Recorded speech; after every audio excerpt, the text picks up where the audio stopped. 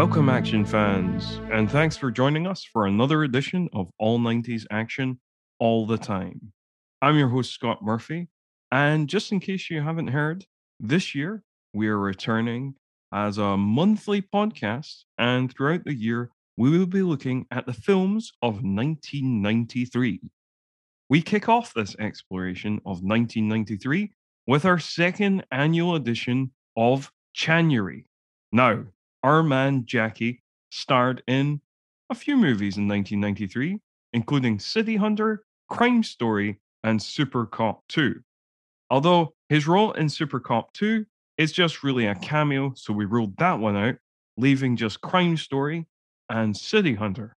In the end, I went with the latter, as despite Crime Story having much better reviews, I remember City Hunter being kind of dumb fun when I saw it as a kid and had an urge to rewatch it. Hopefully, a decision that my guest won't hate me for. Speaking of which, I should introduce my guest right now. And the guest is once again, you'll remember him from last month. He's a reviewer, he's a podcaster, he's a DTV connoisseur himself. It's Mr. Matt Poirier. Hi, Matt.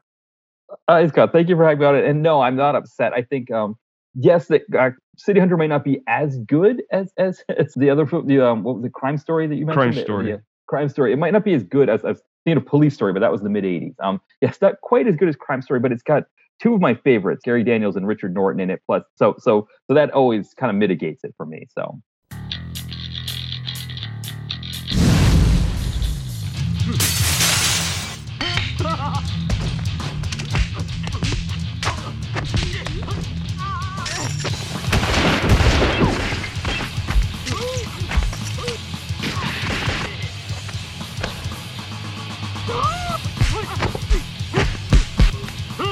Drop it or I drop you.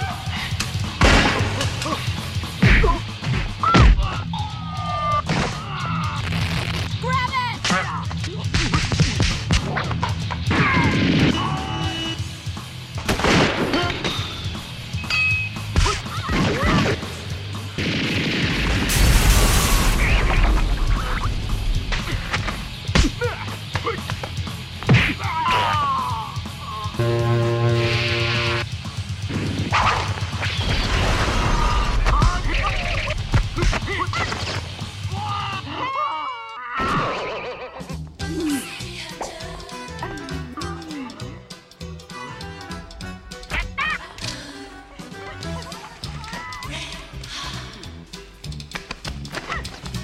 How's that?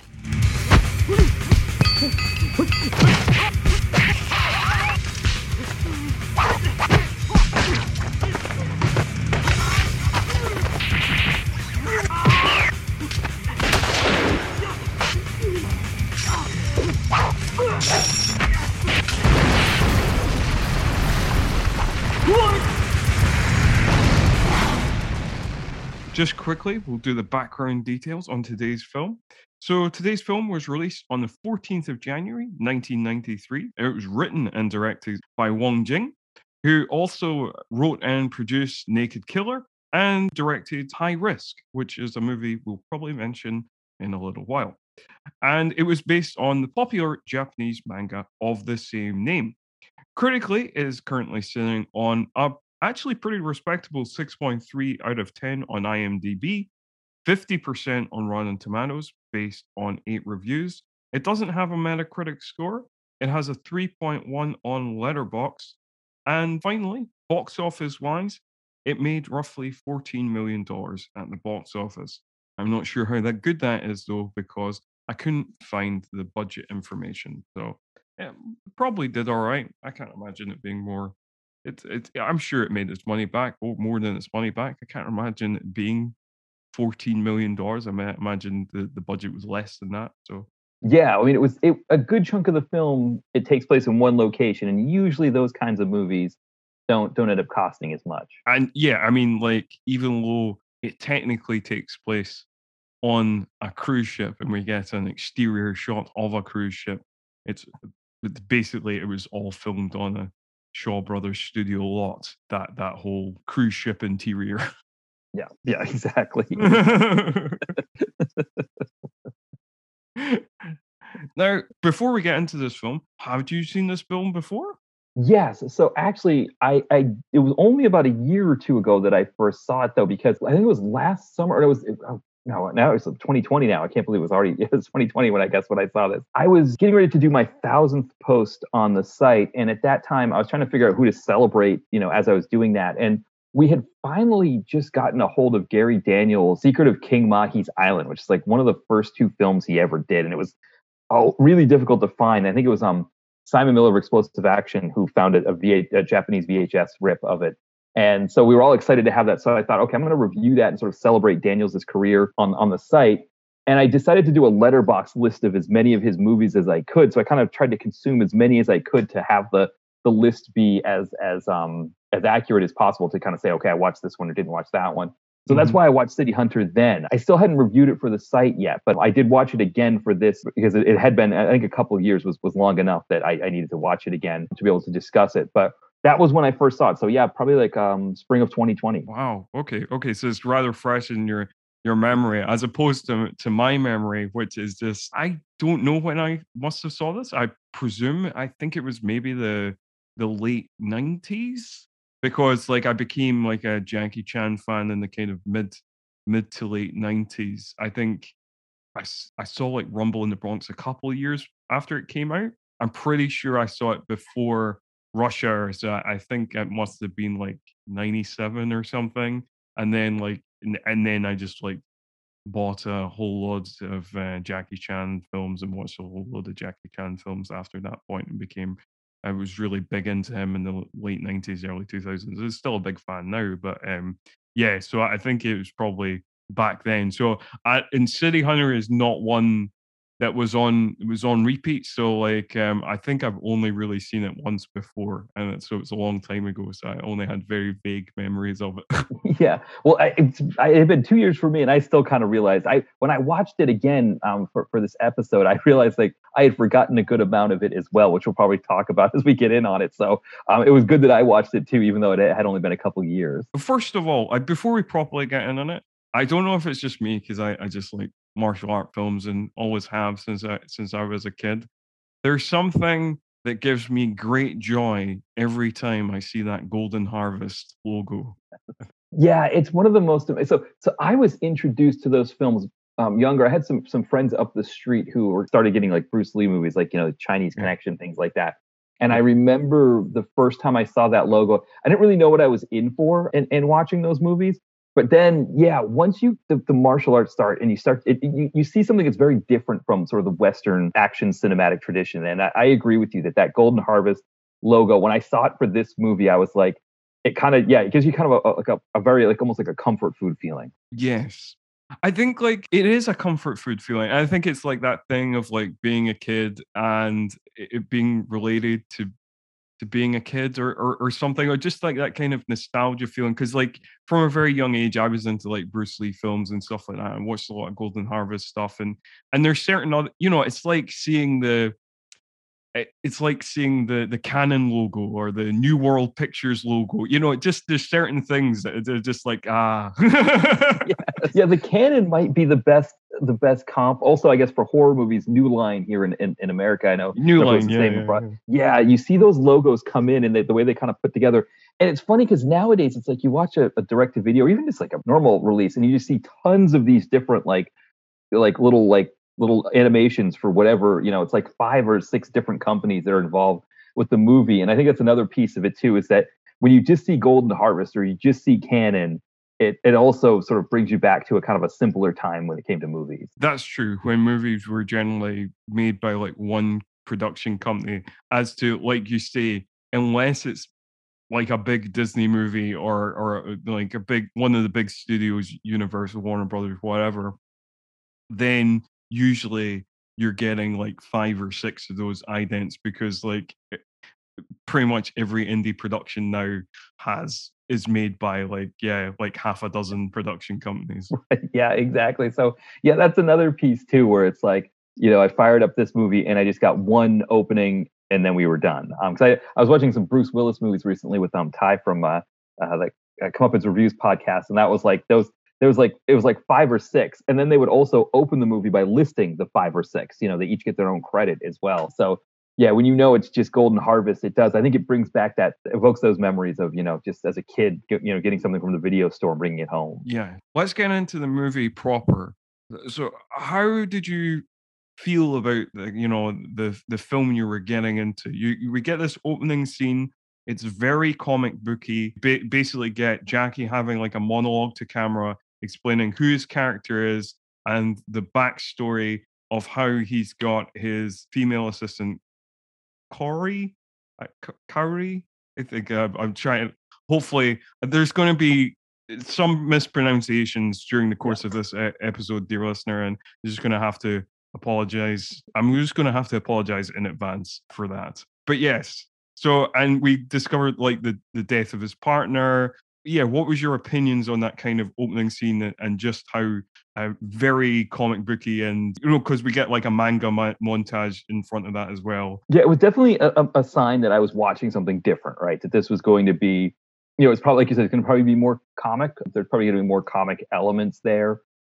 So there was definitely that sense that I was getting into something different. And the other thing too that was interesting that I was trying to sort of parse like how I was going to feel about it is the fact that it's the best friend's sister, right, that he's taking care of.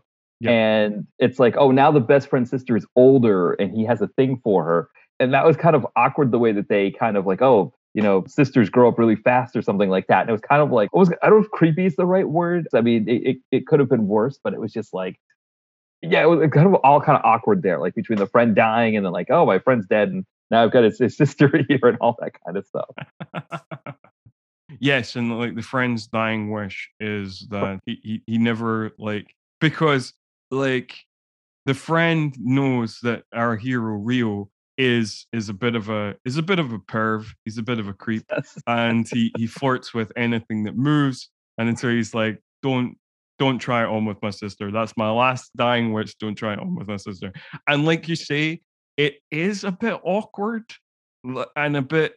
It's not super sleazy, but it's just a bit awkward and a little bit creepy because, like you say, basically he's holding hands with a little girl coming down a spiral staircase, and she gets older as they walk down the spiral staircase, and by the time they come out the door, she's in like her early 20s, and it's just like, and then he kind of gives her like again a sleazy look or whatever, and it's just like, yeah, but you've basically raised this girl like. Exactly. And I think that's one of the things too, is it tells us kind of early on too that like Jackie Chan's character is not going to be kind of your standard, like, I don't know, it's hard to know if there's a cultural difference here or something like that, but it felt like he was not going to be a hero that you could always root for, that you're always going to side with, I guess. Yeah, I guess that's an interesting thing that like in terms of cultural differences, because I think that even though this kind of pushes it, but the anti-hero thing that the kind of cool anti-hero that you would get kind of in like Tarantino films and stuff like that. That I guess that didn't really come in American cinema until the likes of Tarantino, where it's much more common in European cinema and in Asian cinema. That kind of like cool anti-hero of like, yeah, he's a bit of a creep, but also he's kind of cool. Right. Yeah, exactly. Like in American cinema, it was, I mean, the Punisher was kind of his own thing, right? That was sort of there. And I think part of the reason why they didn't use him in as many things, like, he had the adaptation with Dolph Lundgren, but it was part of that was like, they didn't know how to use him properly because, it's different when it's like, Schwarzenegger, who's like, or Stallone, right, and Rambo, where it's like they're completely just like, yeah, they're bad. They can, take everybody down, but they never do anything like you would never see Schwarzenegger in Commando like hitting on multiple women and insulting other or anything like that. Like he wouldn't be doing that kind of thing in that role. Yeah, and I think like there's a certain thing of like it generally in American cinema. I think that if you're like an anti-hero, you can't be fun. Like, right. I think like in Asian cinema and European cinema, there's a lot of like anti-heroes who are fun characters, Where in American cinema, if you're an anti-hero, you have to be not fun. You have to be Dirty Harry. You have to be Cobra. You have to be something like that. You have to be very much humorless, totally the opposite of fun. Right. Yeah. Complete cop on the edge. Generally doesn't joke. And yeah, 5 o'clock shadow, smoking cigarettes. That kind of thing. Yeah. I mean, I think you're right. Clint Eastwood is probably the best example of that sort of. You remember, or Chuck Norris also kind of fits that. When I think of like his 70s and early 80s stuff, it was he really didn't have a lot of personality. And I think it is also something that's kind of hurt the modern kind of direct-to-video thing, because now as they've tried to transition actors who don't normally do that kind of thing, that do maybe comedies or romantic movies, and try to have them act in these Bruce Willis movies, it's just like, okay, put on a beard and grimace. That's what you need to do. And you're right. Like we need a, I think of, some of the actors that came from Europe, like Dolph Lundgren or Jean-Claude Van Damme, who did inject more personality into their heroes. So we get the kind of more, I think before we get into the rest of the plot in the film, and to be fair, listener, there really isn't that much plot. It's basically like a kind of Die Hard scenario with terrorists on a boat. This film is very much, doesn't really have a plot. It's more of a collection of action comedy sketches kind of stitched together in weird and sometimes interesting ways. But before we get into the kind of the plot of the movie, I did want to talk a little bit about, what did you think of the score of the film?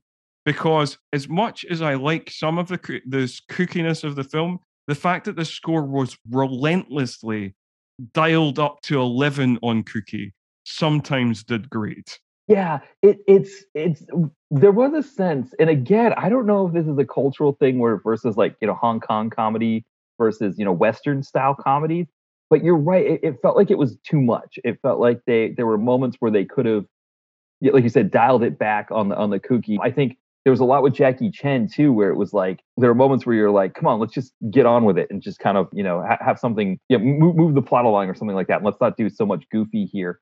And there was a sense that almost like they didn't know when to dial it back. Yeah, and to be fair, like I'm genuinely a big fan of goofy.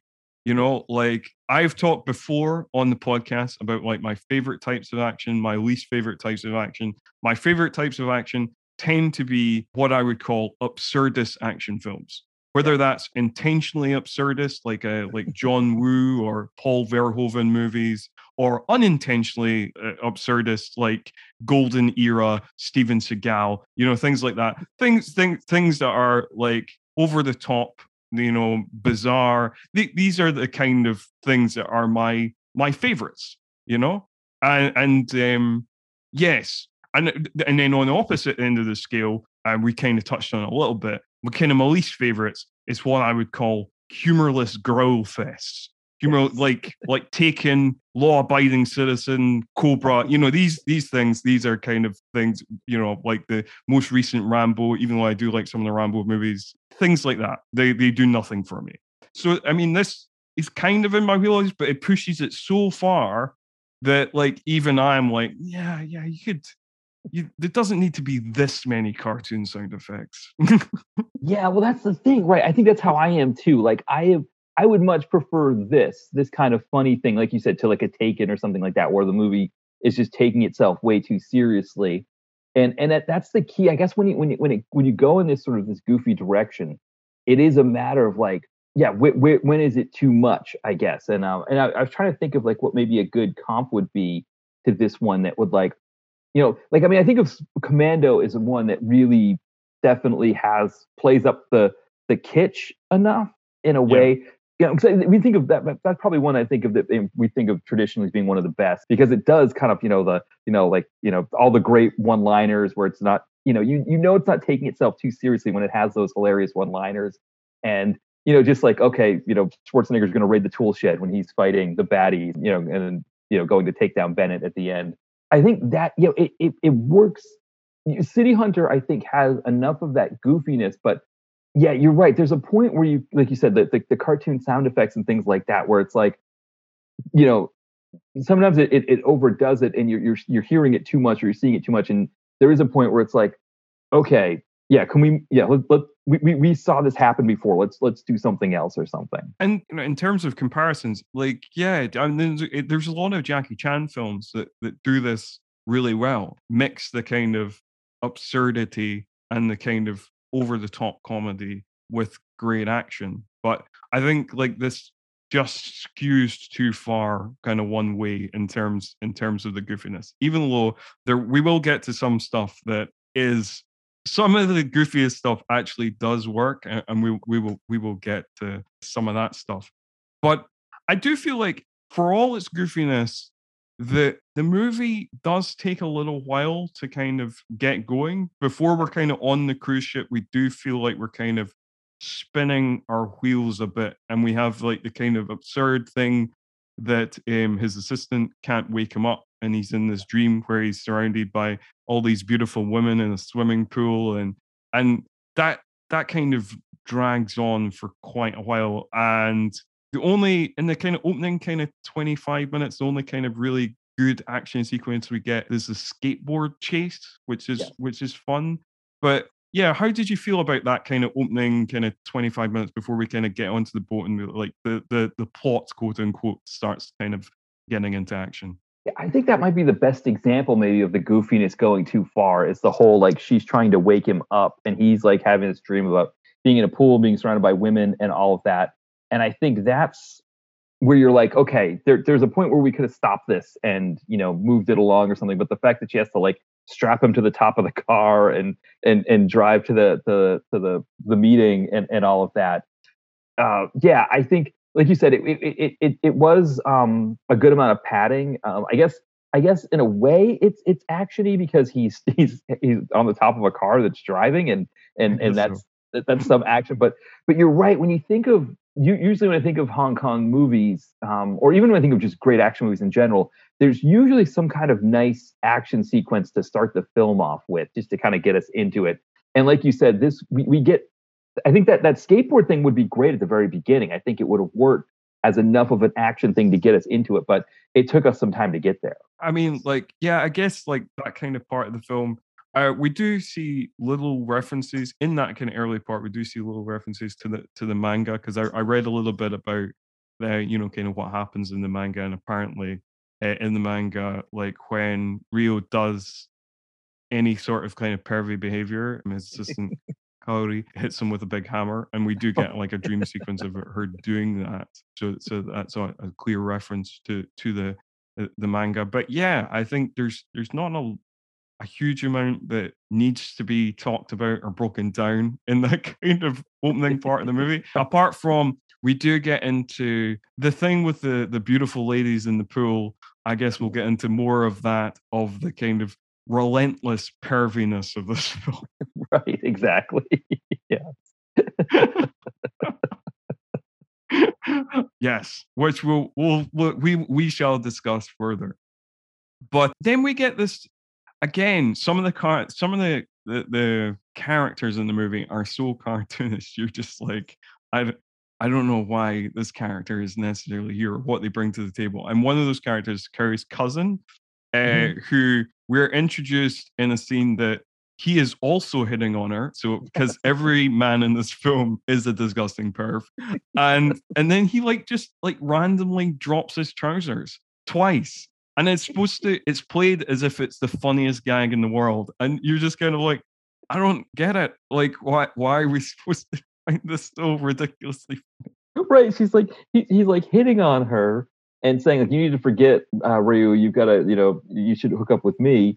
And then yeah, his pants fall down, and she's like, pull up your trousers, and then she walks away, and then we get some of like, I guess, the crew on the ship or whatever, or no, maybe it was some of the baddies that were getting, I can't remember, some people that were walking behind him. It just, they fall down again, and there were a few gags like that happened in the movie where I was like, what are we, like, who came up with that idea? Yeah, it just seems so ridiculous. And yes, so that is where we get introduced to our baddies, because the cousin, like, he ends up having like a conversation with Richard Norton's character, Donald McDonald, or Colonel Donald McDonald, even when we don't, his character name is not introduced at this point. But yeah, he has a conversation with him, and they have a little bit of back and forth with him and his henchman, and basically the cousin is saying that he could beat them up if he wants to, and that's when his trousers fall again, but not before he makes this like a random AIDS gag, and I was like, Yes, yeah, that's right. okay, this is the early '90s, I guess. Like, it's not. Ah, dear, oh dear. There's some things in this movie that have aged very badly. Well, and even that, right? Because this is '93. I mean, it was only a couple years later that Noel Gallagher made a joke. I mean, it was his was a little bit harsher than this one, but Yeah. he still made it. And I mean, this was kind of before. I mean, to some extent, I think we didn't have the term cancel culture at that time, but to some extent, it was a huge controversy that he really had to walk back, and it was potentially damaging to their career as they were sort of taking off. So even then, thinking about it being that long ago, again, I think that might have been a cultural thing that maybe like Westerners, we sort of held that kind of joke more sacred, that we wouldn't necessarily make that, where maybe in Asia they just thought, and I think the other thing too, when I first watched this, I watched the dubbed version. I don't remember if that joke was in the dubbed version. I did the subtitle There's version. some this time. versions I did read in the kind of trivia and stuff like that. There is some versions of the film where that gag has been excised, so that I think some of the dubbed versions don't have that gag. I watched it with the Cantonese version with subtitles, so which had it in, but like yeah, so I don't think every version of it has that gag in, because like obviously they just considered it not in good taste, I guess, which it is. Well, yeah, because I didn't remember it when I watched because I watched the dub version the first time and I didn't Sure. remember the joke, and then I watched the Cantonese this time with the subtitles and saw it, and I was like, I don't think that I feel like I would have caught that the first time, because it definitely like it hits you, like you kind of it kind of hurts the sensibilities, especially the modern 2020 sensibilities. Well, it is one of those funny experiences of like you watch the dub version and you always think like, it's so weird seeing all these Asian actors dubbed into kind of weird English voices. But then I kind of had the reverse experience watching the Cantonese version, where watching Richard Norton and Gary Daniels dubbed into Cantonese, and I was like, this is equally weird. Right. Well, because then what happens is they get dubbed again, I think, when it comes to the English dub version. Because I know there's one, was it The Magic Crystal, where Richard Norton, I think he has like an Italian accent or a Latin American accent. I can't read a Spanish accent. Whoever does the voice is just completely, but also Cynthia Rothrock. It's always like a different voice from her. Yeah, that's true. That's true. They often do get dubbed again when it's into redubbed into English. Yeah. So you're often not hearing their voice anyway.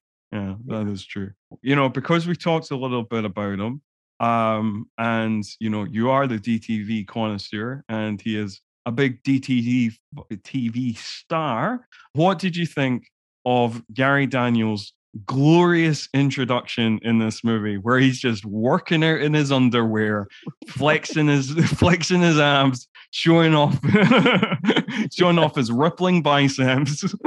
Right. That had to be a kind of a take on the Van Damme thing, right? I think I felt like that there was, because so that for me, right, that's the kind of humor or the hamming it up that I really like in a movie like this. It's funny to like see just how goofy it is. And it's like you mentioned that he was in his underwear, only I think that was supposed to be his bathing suit, because that's all he's wearing when he goes down to the pool. Like, that's true.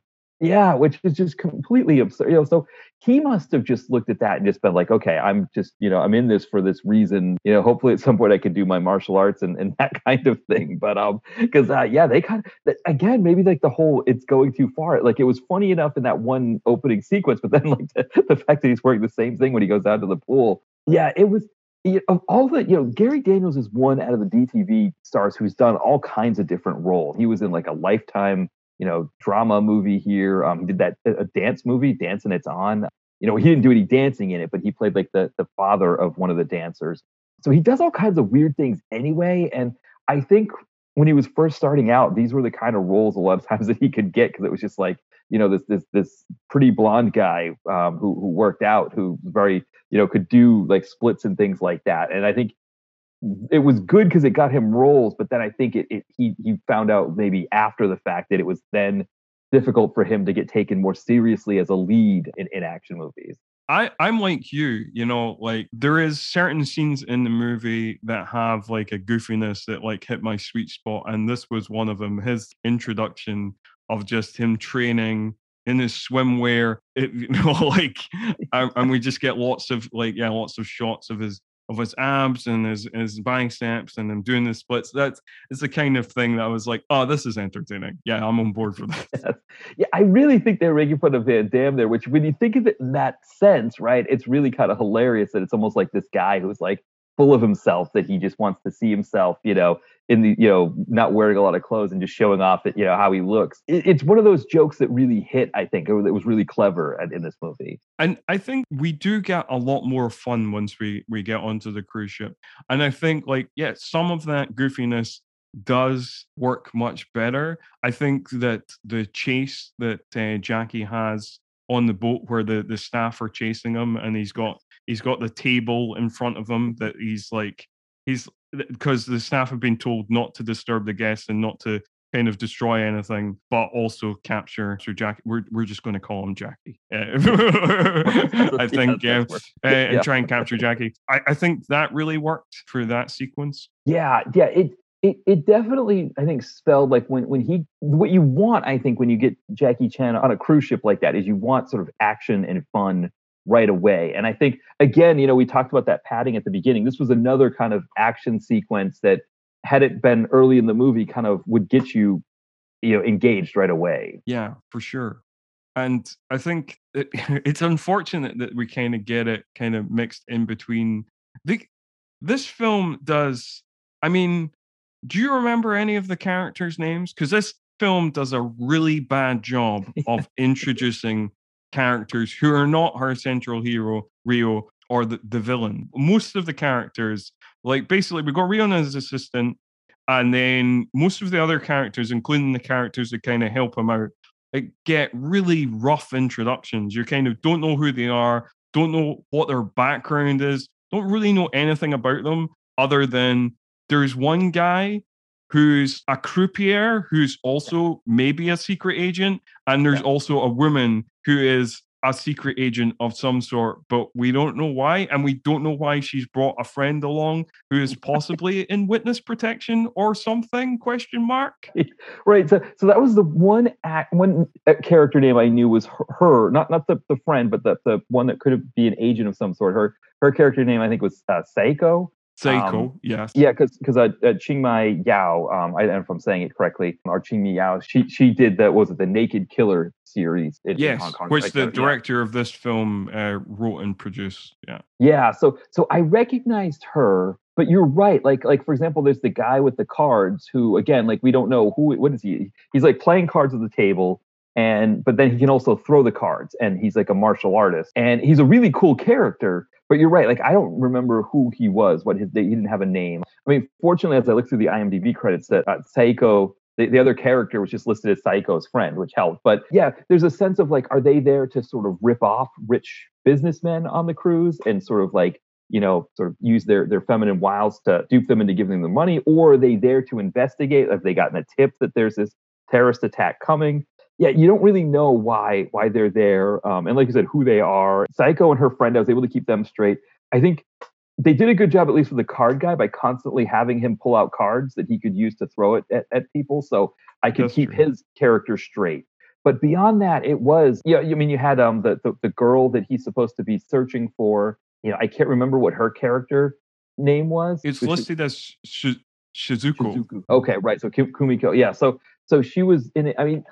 So yeah, you're right. It was there was a lot going on. There were a lot of people and a lot of moving parts, and I guess maybe had like maybe they were all celebrities in Hong Kong that maybe everybody would recognize. Maybe it's supposed to be like the disaster film, right? Where like all the celebrities, like when we watch the the Poseidon Adventure or something like that, we know all the names, and maybe that's what it was more supposed to be, but.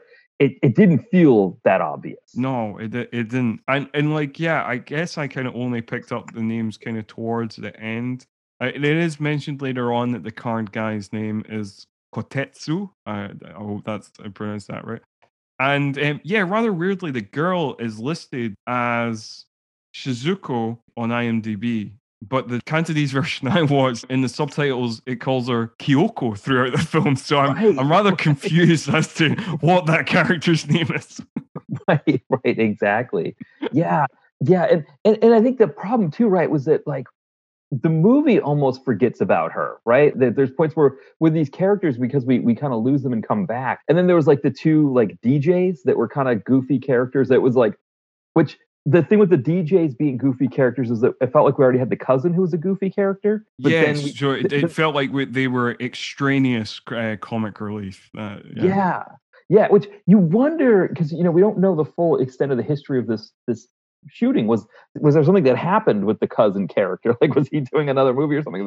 They couldn't use him, so they had to bring these DJs in to fill the same role, and then they could bring the cousin back when they needed to. Or you never know, I guess. And their characters, I read on IMDb that their characters are DJ Soft and DJ Hard, which I feel is like a sex joke, but maybe not.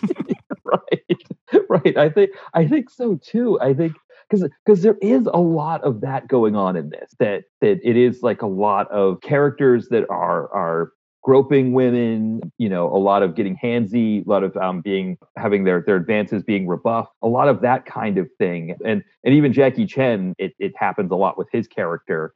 And so, yeah, I guess that was maybe part of the sexual humor that was going on in the movie. Yeah, because like you say, there is a lot of that, and a lot of that. I mean, again, it's made in a different time. A lot of that is just not aged well. Sex comedies often don't age well, Right. but yeah, and a lot of those gags just kind of fell flat for me, and some of them were just so stupid.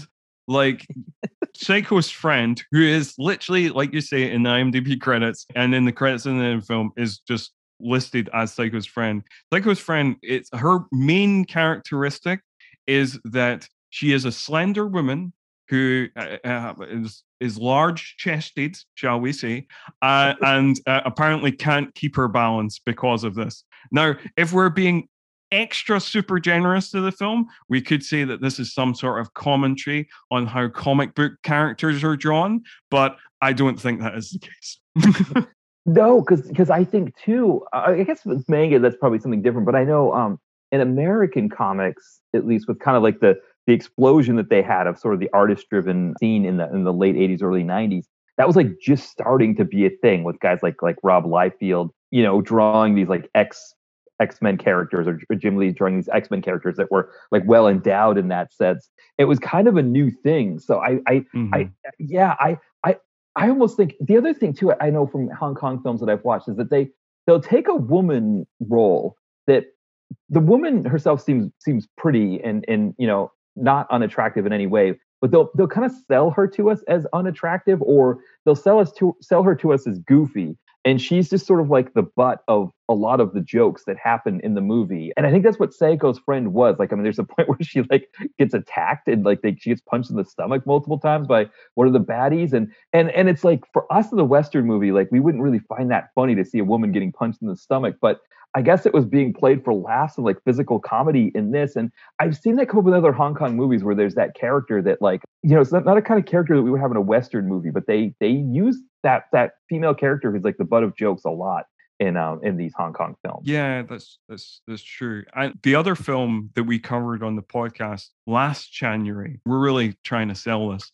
If we have any lasting, if this podcast has any lasting legacy, that's this is what we're going to be. But yeah, one of the movies we covered was Mr. Nice Guy, which had similarly a number of problematic kind of sexist things going on. And also, Richard Norton was also the villain in that movie. Yeah, Mr. Nice Guy, right? That one, I think, am I right that oh, no, I was thinking that was released theatrically here in the US, but it wasn't. I think it was just on video, but it was sort of trying to capture the popularity that he had gotten in the 90s here in the US. So it was one of those ones that like you could get on DVD or VHS, but it wasn't released here. I think that's right, because Mr. Nice Guy came out the year before Rush Hour, and I think there was certain 90s Jackie Chan movies that were kind of released on DVD and VHS. Well, more VHS at that time, I guess. Yeah, both in like the UK and America and stuff like that. When Jackie Chan in that kind of late 90s period became much more popular in the West, even though he'd been obviously popular in Hong Kong and in a number of Asian countries since like the late 70s or whatever. Yeah, actually, yeah. Looking at IMDb, they're saying it actually was released theatrically in the U.S. So I think that's what it was. I think they just took the Golden Harvest film and put it, in the theaters and just wanted to see, how it did. And it looks like it made about $12 million, which for that time isn't bad for the late 90s, especially for a movie like that. I don't know what it said its budget was. They don't. Yeah, it's interesting you mentioned that. I don't know if they ever list the budget for these Golden Harvest films. I don't think so. It's much more difficult to find out what the budget of a Hong Kong movie is as opposed to like an American movie, And again, I have to say there is a kind of leeriness to certain films. Not all Hong Kong movies. I've seen a lot of Hong Kong action movies that don't have this kind of leeriness. But like with Mr. Nice Guy, as much as I do enjoy, I was a fan of martial law, and I do enjoy Sammo Hung, and I think Sammo Hung is a great martial artist and kind of comic actor and all that. Most Sammo Hung movies that I've seen that he's directed do have like a kind of sleazy quality to them that is a little uncomfortable. Yes, that's a good point. Yeah, and it almost feels like with the Hong Kong movies that they were maybe, I don't know if 10 years is too extreme, but they were a bit behind where Western movies were in terms of like how they were treating those movies. And maybe even more than 10 years. It's kind of thinking about like movies from the 70s having those kinds of jokes. Even there, maybe not so much. So yeah, and I think you're right that the Sammo Hung in particular, because he never did any of that with his martial law show. So it must have been one of those things like once he came here, they were like, no, you can't do that over here. It doesn't fly and stuff like that. But yeah, it's certainly if you see like the Lucky Star films or anything like that, there's definitely some stuff. But yeah, and again, like that's kind of the kind of least enjoyable parts of this movie. Like when we get more of like the kind of sex gags and the sleaziness and the kind of and just some of the weirdness. Like there's that pool scene where Jackie's really starving, so he's kind of sleazing on the woman, but is imagining like her arms is like her arms and legs is like fried chicken, and her breasts is hamburgers and stuff like that, and you're just like, okay, movie, this is kind of getting weird now. Right, exactly. And it was also that Seiko's friend character that was happening to. So again, it's like that idea that for whatever reason they don't want to make her character be like someone that the main characters would find sexually appealing. So instead it's that, like even though she's well endowed, right, it's the boobs are turning into cheeseburgers for Jackie Chan. Because like, yeah, it's almost like they sell this character as being not as attractive, even though she seemed like she was equally attractive to the friend that just to Seiko. But yeah, it's something that I see in these Hong Kong movies that just I think of Inspector Wears Skirts. There's a character like that who was just sort of like the butt of all the jokes, and that was their part in the movie. Well, like you say, she does seem to be a butt of a lot of the jokes, and there's several scenes throughout the movie where she's just kind of doing pratfalls, and like you mentioned, you kind of referenced the scene where she gets kind of beaten up, which is kind of, yes, that whole sequence is kind of just really feels really awkward, and it feels really kind of tough to watch, because then straight after that, because basically she goes to try and seduce a henchman, and the henchman like beats her up, and then the cousin tries to beat up the henchman, but then kind of does the kind of full seduction that she was doing before, and then the guy falls for it, and it's just like there's an awkward homophobia to it, as well as like the awkwardness of just seeing her beaten up for laughs. Right, because they'd already made that the age joke too earlier on. So yeah, so you're kind of still working in that vein as well. Again, I'm yeah, and again, that joke doesn't hit as bad. It doesn't come off as bad when the dubbed versions remove the bad age joke as well. I guess like trying to kind of segue back to like maybe some of the better things in the movie. We have two fights between Jackie Chan and Gary Daniels. The second of which is probably the most memorable thing in this film. But the first of which is actually also pretty good as well. It is awkwardly preceded by what you probably call a comedic attempted rape, which is Right. awkward, but moving away from that, the fight itself in the bedroom between Rio and Gary Daniels' character. Well, I guess we'll just call them Jackie and Gary. That's pretty good fight they have in the round one of their fights. Yeah, it was what I wanted when I saw Gary Daniels, when I saw that he was in the film and it was a Jackie Chan movie. That was definitely what I wanted to see from that fight. And I think the other piece there, you talk about the like awkward, the played for laughs attempted rape scene. That reminded me of like really bad like Love Boat gags where it'd be like, some older actor like Red Buttons like chasing around like the tour director, the ship tour director, like chasing her around the room, and it's like, oh, this handsy old man, he just can't get out. And I'm like, my wife and I'll sometimes watch shows like the Love Boat Now and be like, how was that ever played for laughs? But in the 70s, everybody thought it was funny, and I guess it's kind of maybe again if they're behind on sort of our trends. Yeah, and I mean to some extent it helped in making Gary Daniels' character sinister, but also the fact that like it was definitely awkward. But then they kind of like give us a palate cleanser with that fight scene, which I thought was good. Absolutely. And I think both of them are working on high gear in that fight scene. And then even after that fight where the rest of the terrorists come in and they get captured by Richard Norton and Jackie's got his hands up, but he's still occasionally punching Gary in the face and stuff. I thought that was really funny. That tickled me. Yeah, and I mean, it definitely showed like the level of quality that of Gary Daniels that he could, be at home in a fight like this with Jackie Chan, and looking at Daniels' career too. I mean, this is really early on. I mean, he's been doing some stuff to that point, but nothing really of this level. I mean, I guess there was a few, but a lot of them are really small roles that he's in, or small parts, or something like that. And so, this was probably a really big test for him.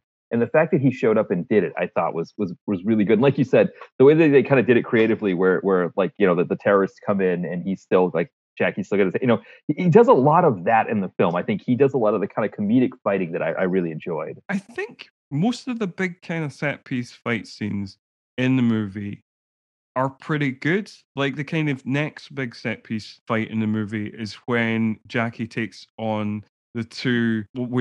Yeah, they don't have names. They're just like two tall henchmen, and then Game of Death is playing on the cinema screen. So you have this fight on the cinema screen of Bruce Lee versus Kareem Abdul-Jabbar, and from Game of Death.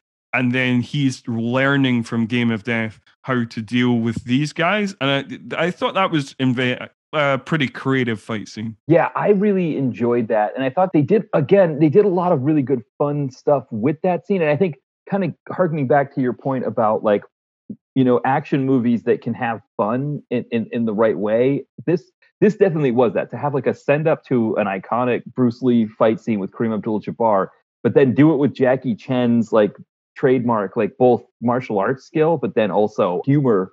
Yeah, it made for a really fun scene, and the way they used the space as well with the movie theater, I thought was great too. And I do love fight scenes like that. They're a bit comedic, and also it's just one of those things where it seems like the character's overcoming impossible odds. Like, because at first the henchmen are just totally beating him up and like sending him flying across the room. He's got like a giant footprint on his chest, and like he doesn't know how to deal with it at first. But then he sees certain moves in the movies and like, oh yeah, right. If I just like get at his ankle and do this, and it's it's just a really fun scene to watch, and probably one of the best scenes in the film. Yeah, it definitely was one of the ones that made the movie for me. I think it just, I mean, of course, you get the Gary Daniels fight scene with him as well, and so there's these good moments there that kind of make you feel like, okay, yeah, you're in the right place, even if there's some of the jokes maybe aren't landing like they should.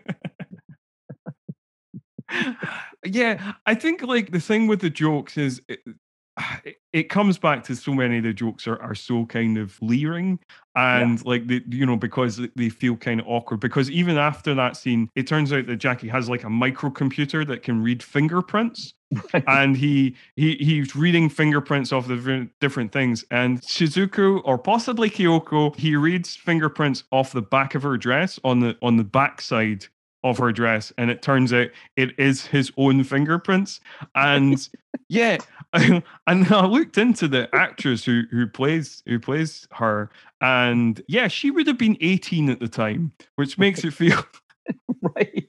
Right. Right. Because what would Jackie Chan have been?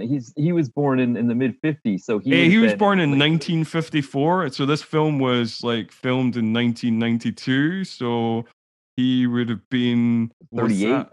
37, 38. 38. Yes, he would have Yeah. been 30. He would have been 38 at the time, and she would have been 18 when it was filmed. Yeah. Right. Yeah.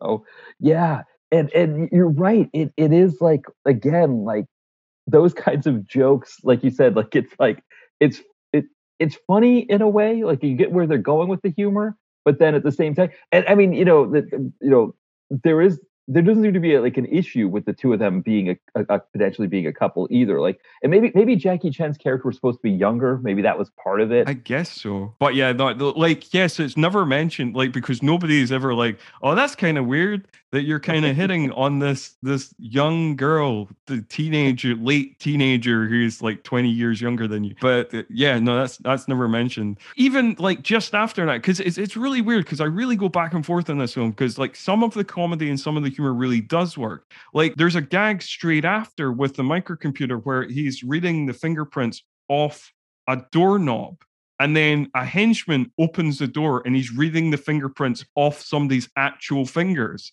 And then he does the thing where he kind of just slowly looks up and he's like, oh shit, there's a henchman.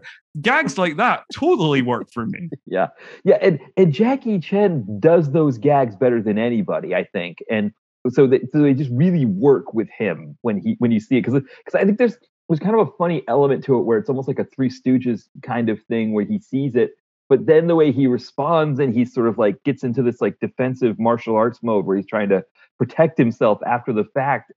It all works so well with him. He is a great comedic actor, and obviously he's mentioned before that his great heroes are the likes of Buster Keaton and Charlie Chaplin and things like that, and the kind of silent comedy greats. And he is like a mixture of he is Bruce Lee mixed with crossed with Buster Keaton, and he manages to pull that off really well in a lot of his films. And even here, where not everything works, particularly a lot of the sexual humor, a lot of the physical gags still really do fly.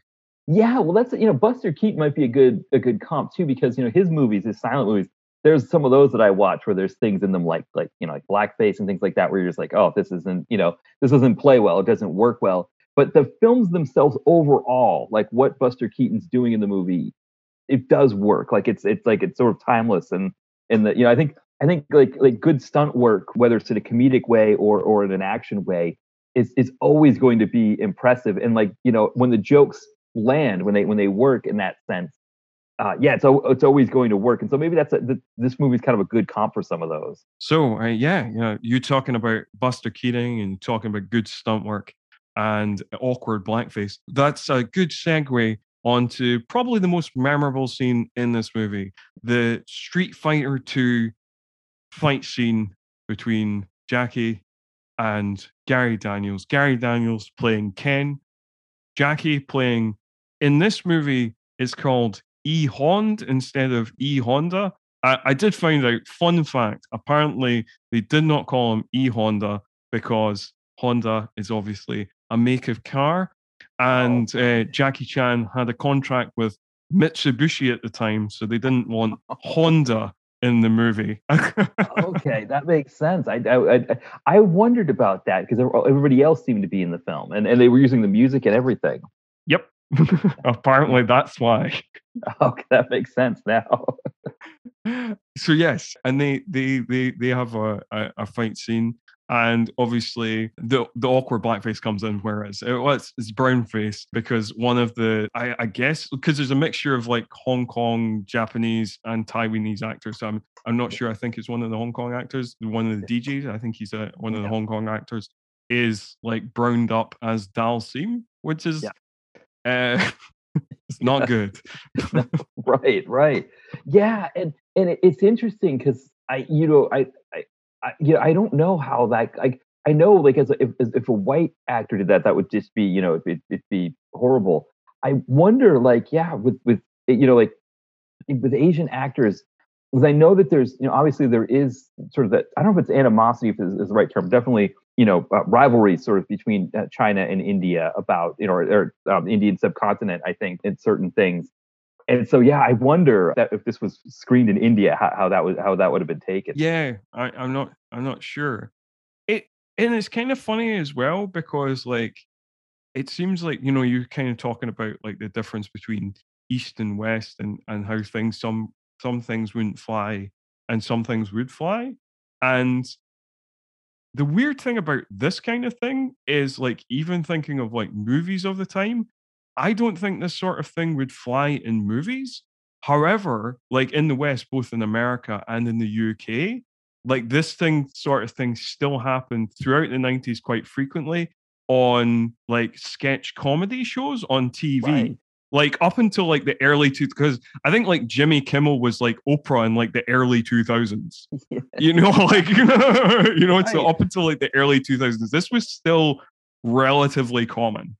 Yeah, because there was a recent. I don't know if the trending drama on Twitter made it outside the U.S., but speaking of Jimmy Kimmel, his former love interest Sarah Silverman, she got into trouble because she had gotten into it with some people about some of the stuff that Kanye West had said, but then people dragged up an image of her in blackface where she tried to make the joke. She said, I'm having menstrual cramps. That was the joke she tried to make. And it was just like, you look at it and it's like, ooh, this is really rough. So yeah, you make a great point that comedians thought they could get away with this kind of thing. I think beyond the point where movies like this did. I mean, another example, and I guess this is necessarily an American example, but Uwe Boll made like a parody of his own Blood Rain movies. He made a movie called Blubberella with like kind of an overweight actress playing the is that Blood Rain? Is that what the character's name was? Yeah, Blood Rain. He made like an overweight woman playing that role, and he was making fun. There was a scene where he's making fun of the movie Precious, where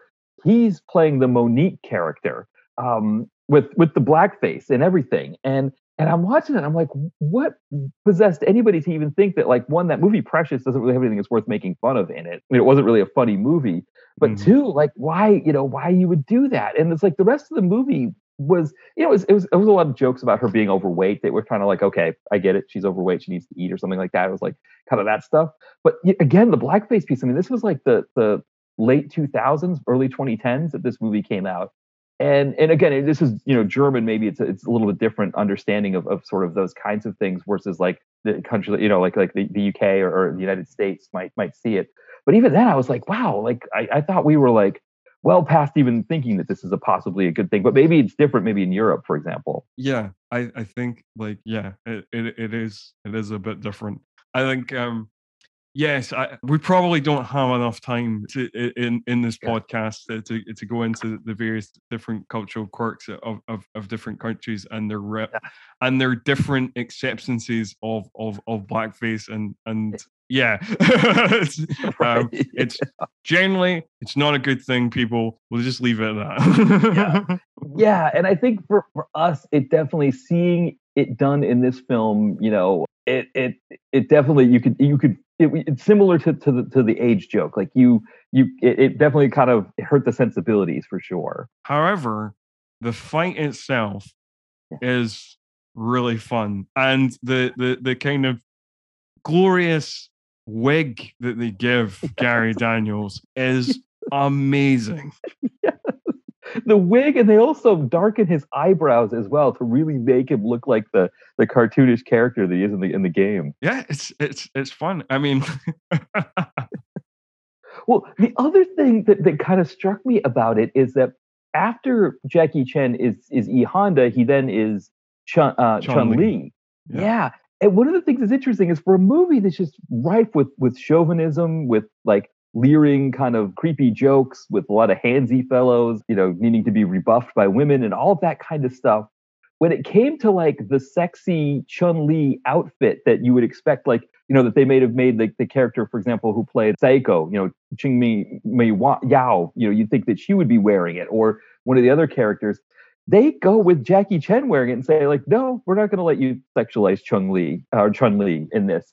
And so that was really fascinating too, that of all the places that they had been using that kind of objectification of women and sort of the leering kind of jokes, this was the one place they didn't do it. And maybe there was a commentary there throughout the movie that these characters that were sexualizing the women weren't good for it. And maybe but I mean, maybe I'm giving the movie the benefit of the doubt too much too, but it was just an interesting thing that this was the one place they definitely didn't want to do it. Yeah, for sure. I think that it's kind of interestingly filmed as well, because like there's certain sequences, like when he does the helicopter kick, and when he does like certain like special Street Fighter combo modes, the film itself almost goes into a kind of arcade vision, which I thought was quite interesting too. Yeah, they did a lot with it that I think it's almost like, because we think of we think of video game movies, being adapted, to video games being adapted to movies, whereas this took the kind of the absurdity of what happens in a video game and placed it in this film environment. And I thought it was a really fun take on it. And like you said, the use of the different film to give us a different vibe or a different look at what we were seeing, I think even added to that. Yeah, I think you're absolutely right. And I think as much as it's the one scene that, as much as the kind of awkward brown face that is, isn't good, it's the one scene where the DJ comedic relief characters actually are kind of fun, and like I didn't just find them irritating. I was just like, they actually kind of add a little bit to the scene of their interjection between Jackie being beat up as E Honda or E Hond, and then like emerging as Chun-Li. Yeah, because that was like, because the other one plays Guile, Yes. and he's got the hair spiked up really well, and I guess that was part of the idea, is that maybe Blanca would have been too much to do, but I think they wanted it to be like a similar goofy character, so that's why they went with Dalton. But the Guile part of it was hilarious, because he's like doing the sonic boom and all of that stuff, and I mean they had the sounds down perfectly, so you could kind of feel like you're walking into an arcade and hearing the game being played, with the way that the sounds that they were making of the characters, and when they would throw their fireballs and things like that. Yeah, I mean, like most of the movie is pretty good after that, because we're really, I mean, apart from the kind of scene that we've already broken down, the kind of homophobic henchman thing, there is just kind of pretty much consistent action scenes towards the end of the movie, and most of them I think are pretty good. Whether that be the ones that involve Jack himself, or like there's even that hallway fight that has the current gang Kotetsu and Seiko fighting a bunch of henchmen in the hall, and that's pretty good action sequence there. Yeah, that was really good. And the way they were kind of pinned down with the baddies, and then he would like throw his cards, or like trying to find ways to like sort of get out of that situation. They bring in like the Thai stormtroopers to storm the boat. It's like you said, it almost has the feel, as we start getting into these like you said, like the kind of consistent action, that it starts to build up to like the usual like blockbuster movie end that I enjoyed. And it was interesting too, because I think with the scene in the hallway, there is no real humor in there, and you're almost like wondering, is there gonna be a joke somewhere in there, when it really is more just serious of them like trying to get out of the situation where they're pinned down and the guy with the cards is getting shot at, and then that kind of thing. Yeah, it does feel tonally quite different from the rest of the film,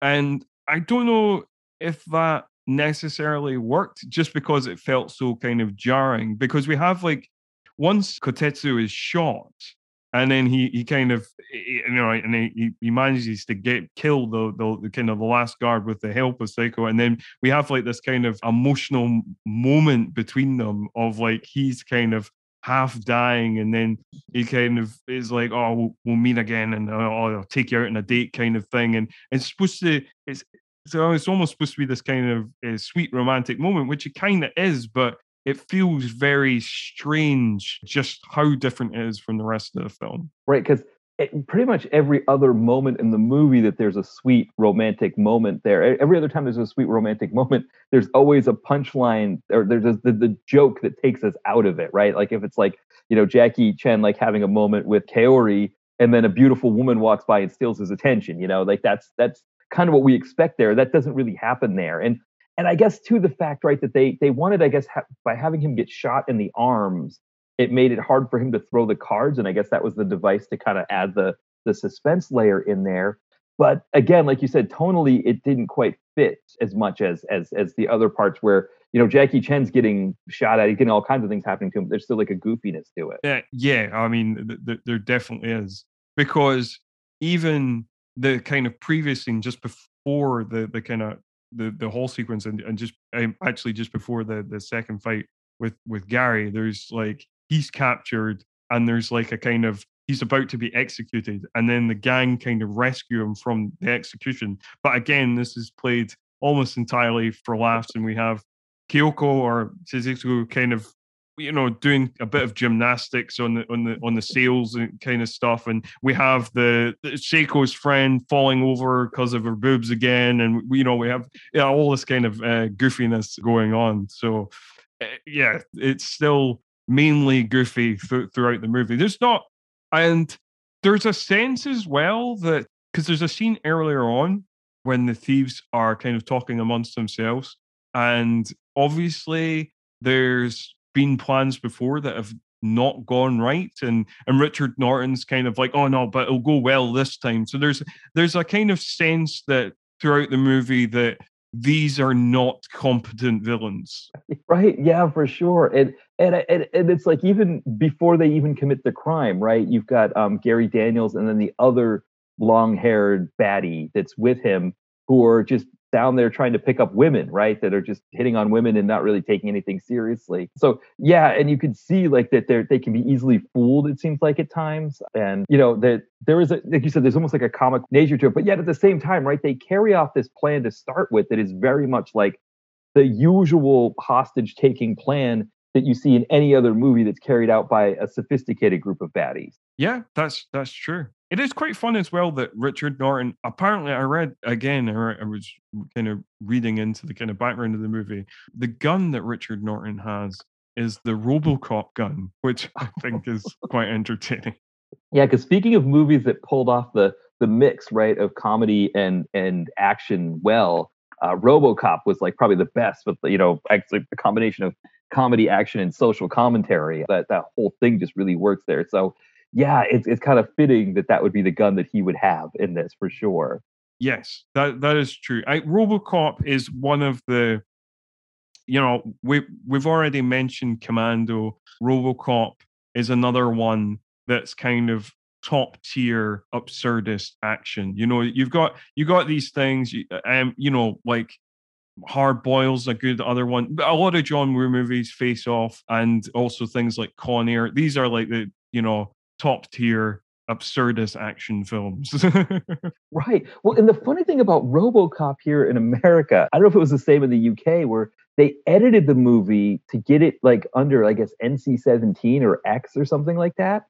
And in editing the movie, they actually made it less funny. Like the scene where the big new model robot shoots the poor businessman. In the edited version, like you just kind of see a little bit of him being shot, and it's kind of a more sinister thing. Whereas when you watch it unedited and you see all the blood and everything, it looks really absurd. And there's really no, it's not like a scary thing in that sense. You can really see the goofiness that's going on there. And so RoboCop was an interesting one in that sense, that because the Motion Picture Association, and trying to give it a better rating, with the editing they did to it, they actually took some of the humor out of it. And when you watch the uncut version, it's completely, it's every bit that sort of absurdist piece, but also in a way that's like the commentary is just so fantastic. Yeah, the kind of satire throughout the RoboCop is really good. Like RoboCop is obviously just an amazing action film and one of Verhoeven's best. But I think that I generally love his trilogy of absurdist action films, like RoboCop, Total Recall, and Starship Troopers. They're all gems. Yeah, yeah, and it is. I never saw the remake of Total Recall. I would be curious to kind of know how that goes because part of what made that movie work was again the absurdist piece of it. Yeah, the reason I never watched that remake is because it seemed like, from what I heard about it, it was much less humorous than the original Total Recall, and it didn't have that kind of same absurdist satire. It sounded like it was more of a straightforward sci-fi action movie, which I was like, yeah, I don't know. I don't know if I want that. No, exactly. I think that's one of those ones. I think just in general, Schwarzenegger, I think he doesn't get enough credit for being, the comedic tongue-in-cheek aspect of him being able to play those roles so well. But yeah, you're right. Like trying to remake that as a serious movie just sort of loses a good chunk of what made it so great. Absolutely, because that's like the real spirit of the movie, or the real heart of the movie. The kind of the humor and the satire and like Verhoeven playing with the kind of themes that he loves to play with. But back to this movie, where I guess we're nearly at the end of the film. We get a flurry. Oh yes, something that we should mention is out of nowhere there is an elite police force called the Taiwanese Thunder Team, who we, as the audience, I think are supposed to join the dots that Seiko called? Right. Question mark? Right. Yeah, exactly. Was it Seiko or was it Kyoko? Somebody called them, and you're right. It's just sort of like, oh yeah, here they are with their helicopters landing on the ship. And it's interesting because they turn the tide to some extent, but then the film mitigates their ability to turn the tide to make sure that Jackie Chan still has that ending fight scene with Richard Norton. Yes, that's right, because Richard Norton is pretty much the last man standing. So the Taiwanese Thunder Team, who are a terrifying unit, who wear steel masks for some reason. I don't know why they were issued with them, but yeah, they managed to kill pretty much all of the henchmen. But then, because Richard Norton's men have placed bombs throughout the ship, and Richard Norton has control to control these bombs, like we basically have like a montage of sequences where the Taiwanese Thunder Team kill all the henchmen and then kill a unit of henchmen and then get blown up by one of Richard Norton's bombs. And then we just get a couple of these sequences of kind of the same thing. Henchmen mown down pretty easily, and then Thunder Team blown up. Yeah, and then it segues into a nice action sequence with Jackie Chan where he's in these rooms that are getting blown up by Richard Norton, and he's got to like dodge them, right? He's got to sort of run out. And when you think about the fact that this is probably being done in reality, right? That he's really running out of these rooms and they're blowing them up after he runs out of them. It sort of adds that level of danger that Hong Kong movies have that you don't usually get from Western films. That is true. I think that it is interesting watching films from this period because, like, when we covered Super Cop on the podcast, we talked about this as well, where there was obviously a period in Hong Kong cinema. I think it's a bit different now, but particularly throughout the 70s, 80s, and 90s, health and safety basically did not exist in the Hong Kong film industry. And so you get all this just totally mental stunt work, which is amazing to watch, but you can kind of see why they don't really do it anymore. What I love about it too is that they put these actors through the ringer, and then what they do is in the credits they show you all the times that they were almost killed. And I remember watching Inspector Wears Skirts where they did this like routine where they were running and through this obstacle course. And I guess the leader, trying to really give them the impetus to really run through this obstacle course, sets the ground on fire. So it's like sort of like the flames are kind of catching up to them if they don't run fast enough. And it shows all the times it didn't work and they had to like put their feet out and everything. Like suddenly, and it is amazing. Like you said, like that they almost sort of celebrate this kind of thing. And I mean, to be fair, I think the actors that come through, especially like, Norton and Rothrock also talk about that being like a great experience for them. But yeah, it was just, like, let's just, it sort of put these actors through the ringer and hope they end up okay. So that just kind of leaves us with like the final fight. Now, Norton is pretty good in this film. Like I've seen him better. He's good at playing a kind of maniacal villain. Like I do. This is one of the things that you often get in Hong Kong action movies that I do enjoy. That is over the top that some people don't really like. But like villains who are just kind of pure comic book villains who after they do every evil act, they kind of let out a kind of big evil laugh of ha, ha, ha, ha, ha, you know, something like that. I enjoy all that shit. And Richard Norton's pretty good at it. I think throughout the movie, he's a bit underused, but in this final fight sequence, I think he really comes into his own. And it's the various different stages of this fight sequence that I think are really done well. It's interesting because he plays villains a lot in DTV movies, but those villains don't tend to be as over the top, and they tend to also be more like just sort of brutally sinister, which isn't as much fun. I think for him, I got the sense in watching him in this that he really relished being able to play this baddie. He seemed to be having a lot of fun with it. I think like his highlights in the movie is like particularly when in the middle of the movie when he's doing the card game and he's just like shooting people and laughing and like and, you know. Right. Yeah. Because again, it's like that's the kind of thing that's kind of like you said, kind of more in like the RoboCop vein of humor, where it's like it's really dark humor, but it's being played up so like over the top, where it's like, you know, like it's like if you lose at the card game, you get killed. And of course, you know that the house almost always wins in card games at the casino. So it's like you're really, you know, you're really in for it. And it's like, you know, yes, these poor guys are getting murdered there. And so that's not so funny, but it was kind of like it was kind of that element of being played for laughs. And I think Norton leaned into it so well that it was sinister on the one hand, but and it added a sense of danger to the movie in the proceedings. But at the same time, like you said, it was that over the top baddie that was so much fun. And I think I was wrong to say that, like, it's not that Richard Norton is underpowered at any time. It's just, I think he's just kind of underutilized because, like we kind of discussed, there's so many moving parts.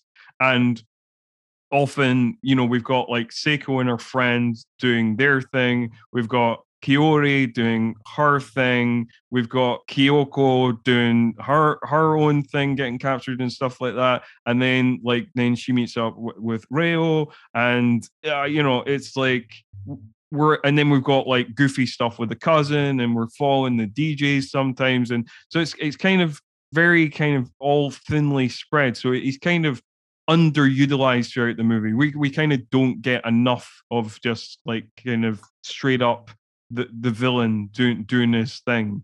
And even with the kind of Gary Daniels character, you know, I think we could have had like more interaction between the kind of Richard Norton character and the Gary Daniels character. They could have been like more like a double team, like Tommy Lee Jones and Gary Busey and Under Siege kind of thing, kind of riffing off each other. Yeah, I think that might be the best comp for what would have worked here. Because I was thinking Die Hard, but Die Hard was more just Rickman.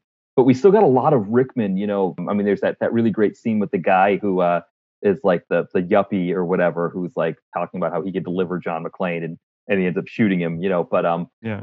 You know, there's that kind of stuff. And I think you're right. Like, that's one of the things about, especially, I think, with Norton in particular, but I think Daniels as well, that we lose them for such long periods.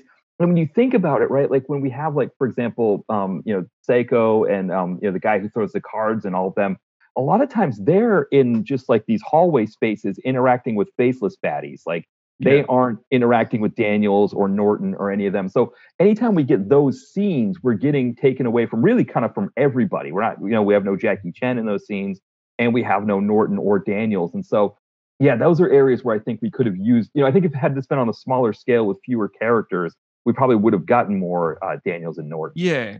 And I think like it might have worked better if we just kind of streamlined it down. If it was mainly just we have Jackie Chan's character, we have Kiori's assistant, we have the girl who, you know, her father wants back, and then we have a little bit of a kind of, even a little with the age difference, maybe a little bit creepy, but like we have a little bit of a love triangle with them, and they're mainly together. and then we have scenes with like the villains, and it's just the two villains, and then we didn't have all these like the cousin and the DJs and all of this and all these kind of extra characters that we don't really need, then yeah, it might have worked a bit better. Yeah, for sure. I mean, it could have even been that, like, I mean, I know the whole point with Kaori's character, she's trying to like get away from Jackie Chan because she's upset with him on the cruise. But even that, they could have made it that they knew Kyoko was going on the cruise, and that's why they were going. Like they could have done some pieces to sort of trim some of the characters a bit. And yeah,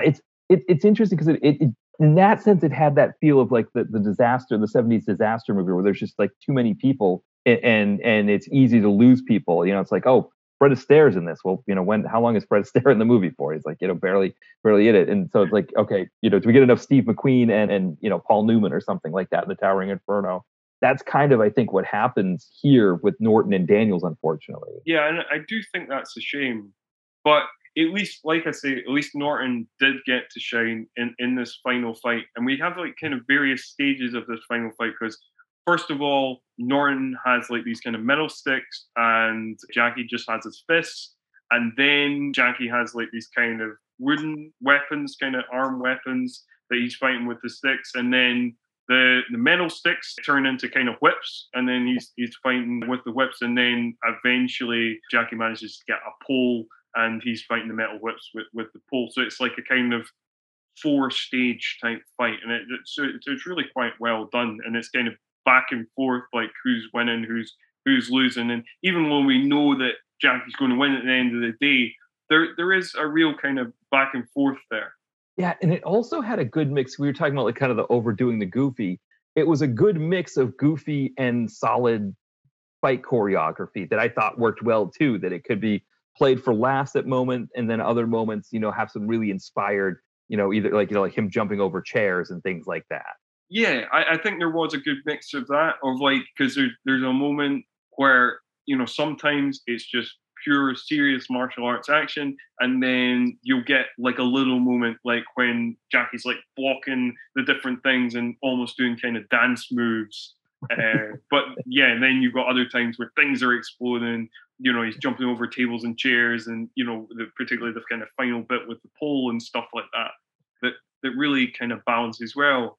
And yeah, if the movie had kind of more consistently kind of played on kind of the best parts of it, like the best parts of it we've talked about, that are absurdist, that are over the top, but managed to balance it out and it's not just pure goofiness for the sake of goofiness. Yeah, exactly. Because I think that's what we get here, is that it's just, like you said, it's a nice balance. I think even like before that, when Jackie encounters Seiko and she's like got all these weapons on her, and she essentially like jumps into his arm from a high distance. He catches her, and then he's like swinging her around so she can shoot the baddies. And it's like, if we didn't have so much groping going on in the earlier scenes, it would have been kind of a unique dynamic situation where like he's kind of making himself almost look bad to Kaori, that, but because it's been happening so much, and I guess that's part of his character, right? That's who his character is, that he's just always very handsy and always hitting on women and stuff like that all the time. So maybe that's what it was. But that was even that was like a fun use of that sort of that construct that they'd had throughout the film. It's one of the things that actually does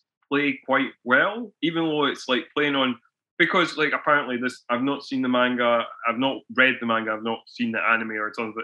But apparently this character is like that. He's a bit of a perv. He's always hitting on the ladies. But it's playing on his perviness, but it actually is pretty funny because it doesn't feel objectionable. Right.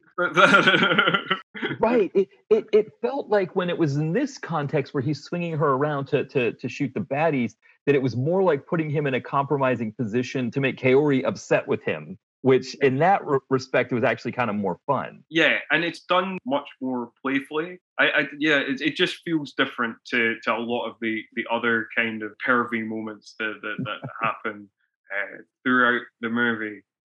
So, I mean, yeah, obviously Richard Norton ends up exploding himself in a bank of televisions, and I want your take on this.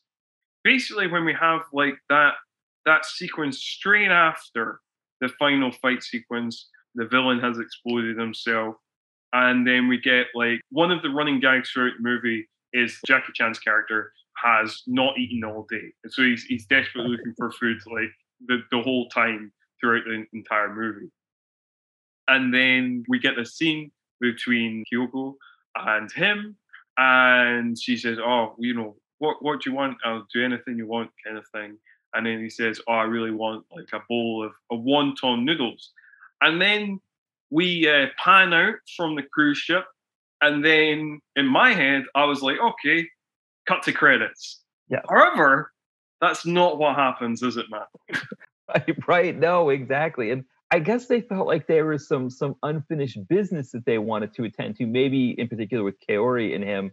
But yeah, it felt like it would have been the perfect place to put those. Like when you're zooming backwards there. And I almost wonder if that was the original plan because of the way that shot went. Yeah, it's very curious to me because it does feel very much of like end of movie cut to credit shot. Yeah.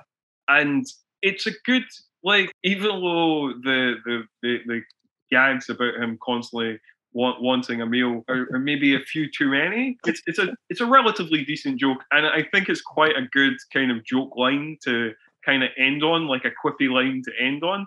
But then, yeah, we get this kind of awkward scene where Kyoko's returned to her father because she's ran away from home or whatever, and then her father basically offers to sell her off to Jackie Chan's character. And Jackie Chan basically says, "No, I'm a philanderer for life. I'm never getting married."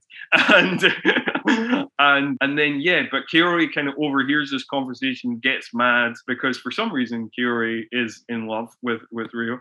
And and then she runs away, and then he tries to catch up with her and offers her a rose and tries to explain that, "No, I turned the offer, the marriage offer down." But then Seiko comes up in a car and then starts flirting with Ryo, despite the fact that she showed no real romantic interest in him throughout the rest of the film. And we kind of thought that she was more romantically interested in Kotetsu. Right. But anyway, it's a complete side point, I guess.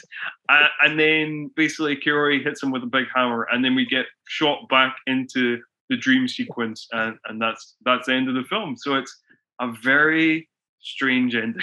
Yeah, because one, the dad is really creepy himself, saying like, "Boy, yeah, my daughter's not bad looking, huh?" Which is like, okay, like that's a weird thing to be saying about your daughter to Jackie Chan's character. But then, yeah, because I excuse me, I didn't realize that there was this piece about how that this seems to happen a lot. That Kaori hits him with the big hammer to sort of keep him in line.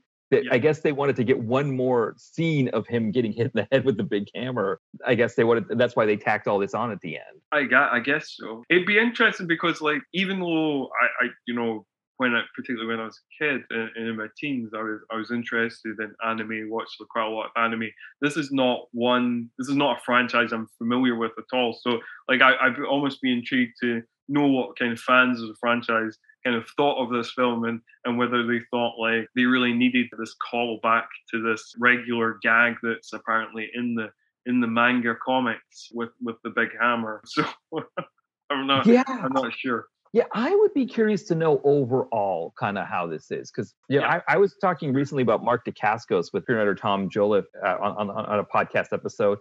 And we were talking about Double Dragon, and how that was such a bad adaptation. And that kind of in the 90s in particular, right, that adaptations just weren't great. Like, you had the video game movies like Double Dragon or Super Mario Brothers, comic book adaptations weren't always great either. And so I wonder if this was also a bad adaptation. We just don't know because we've only, we're kind of coming at it without really knowing it as well. Yeah, that's true. I guess, like, I do feel like probably this wasn't something that went over well. I just feel like it's very much in the kind of 90s comic book movie mode, where, like, it seems to come at it kind of from the same angle as, like, Hollywood comic book movies of the time, of like kind of coming at it kind of from above, kind of looking down on it, kind of being like, comic books are stupid. they're for idiots. These idiots will eat up anything we give them, kind of thing. Which I feel is the attitude of like a lot of comic book movies that were made in the 90s, be they like Hollywood or Hong Kong or wherever they be. Yeah, because I mean, the big issue with the Double Dragon one was that like they were trying to market it to kids, but really the video game was something that would have been played by mid like teens in their like their mid teens. It wouldn't have been for young kids. So like trying to make it a PG movie just didn't work.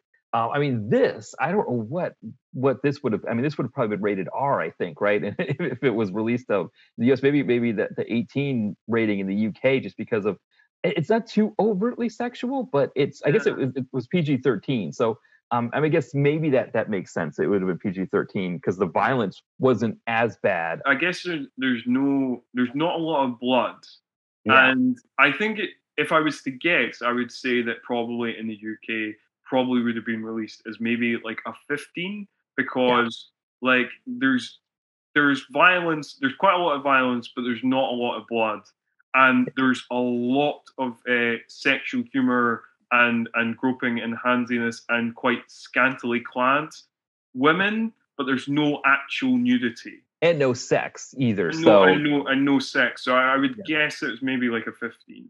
Yeah, that makes sense. That makes sense why this would be PG-13 as well. So like there's a lot of innuendo, but nothing too much. Because I think for a comic book movie at that time, I mean, I guess, with us talking about Batman Returns, where they had a lot of, the Penguin was kind of was very pervy at a lot of parts of that movie. This kind of humor, I guess, yeah, it for a comic book movie, it was a little bit racier for what comic book and video game movies were doing at that time, but also maybe the manga itself might have targeted an older audience too at that time. I would suggest so, because from what I've read about the manga, the central character Rio is like kind of is pervy, and that's why he gets hit by the big family. So he is this kind of rakish private detective character. So I would imagine it's skewed into kind of mid-teens, maybe, or mid to late teens, rather than being read by like kids or anything.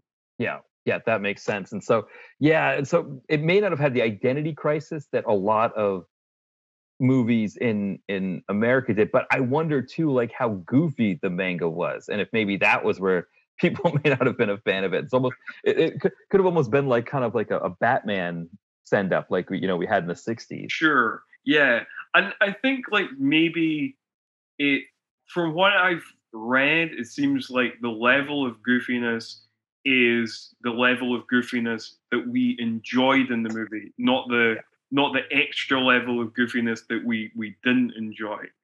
From the little bits I've seen and kind of like researching this episode, it seems like it's absurd and it's goofy, but it's not just kind of waka waka, like right. Like this movie is a lot of the time. Yeah, because this movie was literally using like Hanna-Barbera sounds at points, and I mean, and there's even that scene where Kyoko or Shizuko, she knocks the other blonde, long-haired baddie, the one that's not Gary Daniels. She knocks him down from like a high perch, and he falls, and when he lands on the deck, he goes through the deck, and it's like the shape of the body kind of going through that you see in like the old like Looney Tunes movies. Yeah, it's like a Hot Shots gag or something. Yeah, right, exactly. Yeah, so it was a lot of that kind of stuff in the movie that you wonder. It's almost like they were pulling on different cartoon traditions beyond the manga. But that is it, listener. That is City Hunter in its entirety. Yeah, we've maybe enticed you to watch it. We've maybe completely put you off watching it. It's a real mixed bag. It's got some real fun bits in it. It's got some real naff bits in it. But yeah, I think. Do you have any final thoughts? Do you want to give like an overall rating?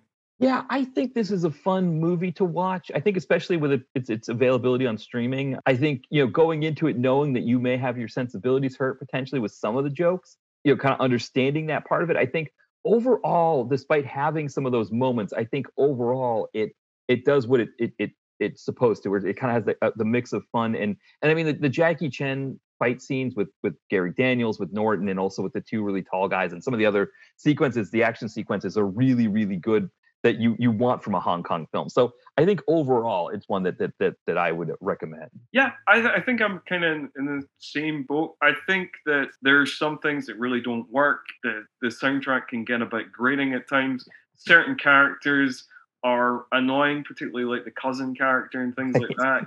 Don't really need him in the movie.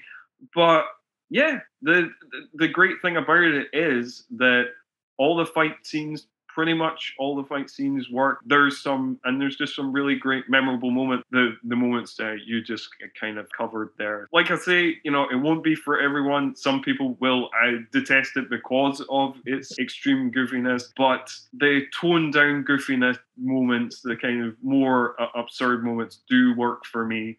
And yeah, there's enough to make it kind of watchable. But yeah, it just leaves me to thank you very much, Matt, for coming on the show, and just once again tell our listeners all about the DTV Connoisseur, what you're up to, anything you want to plug, all your social medias.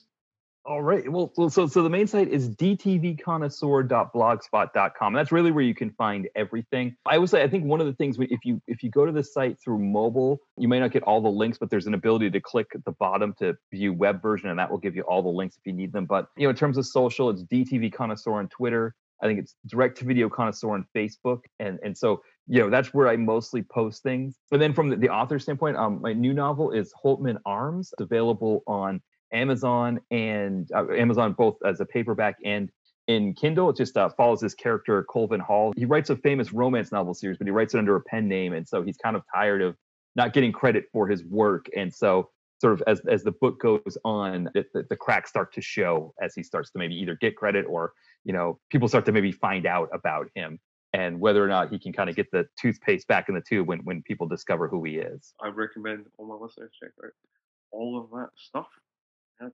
And then just thank you very much again for coming on the show.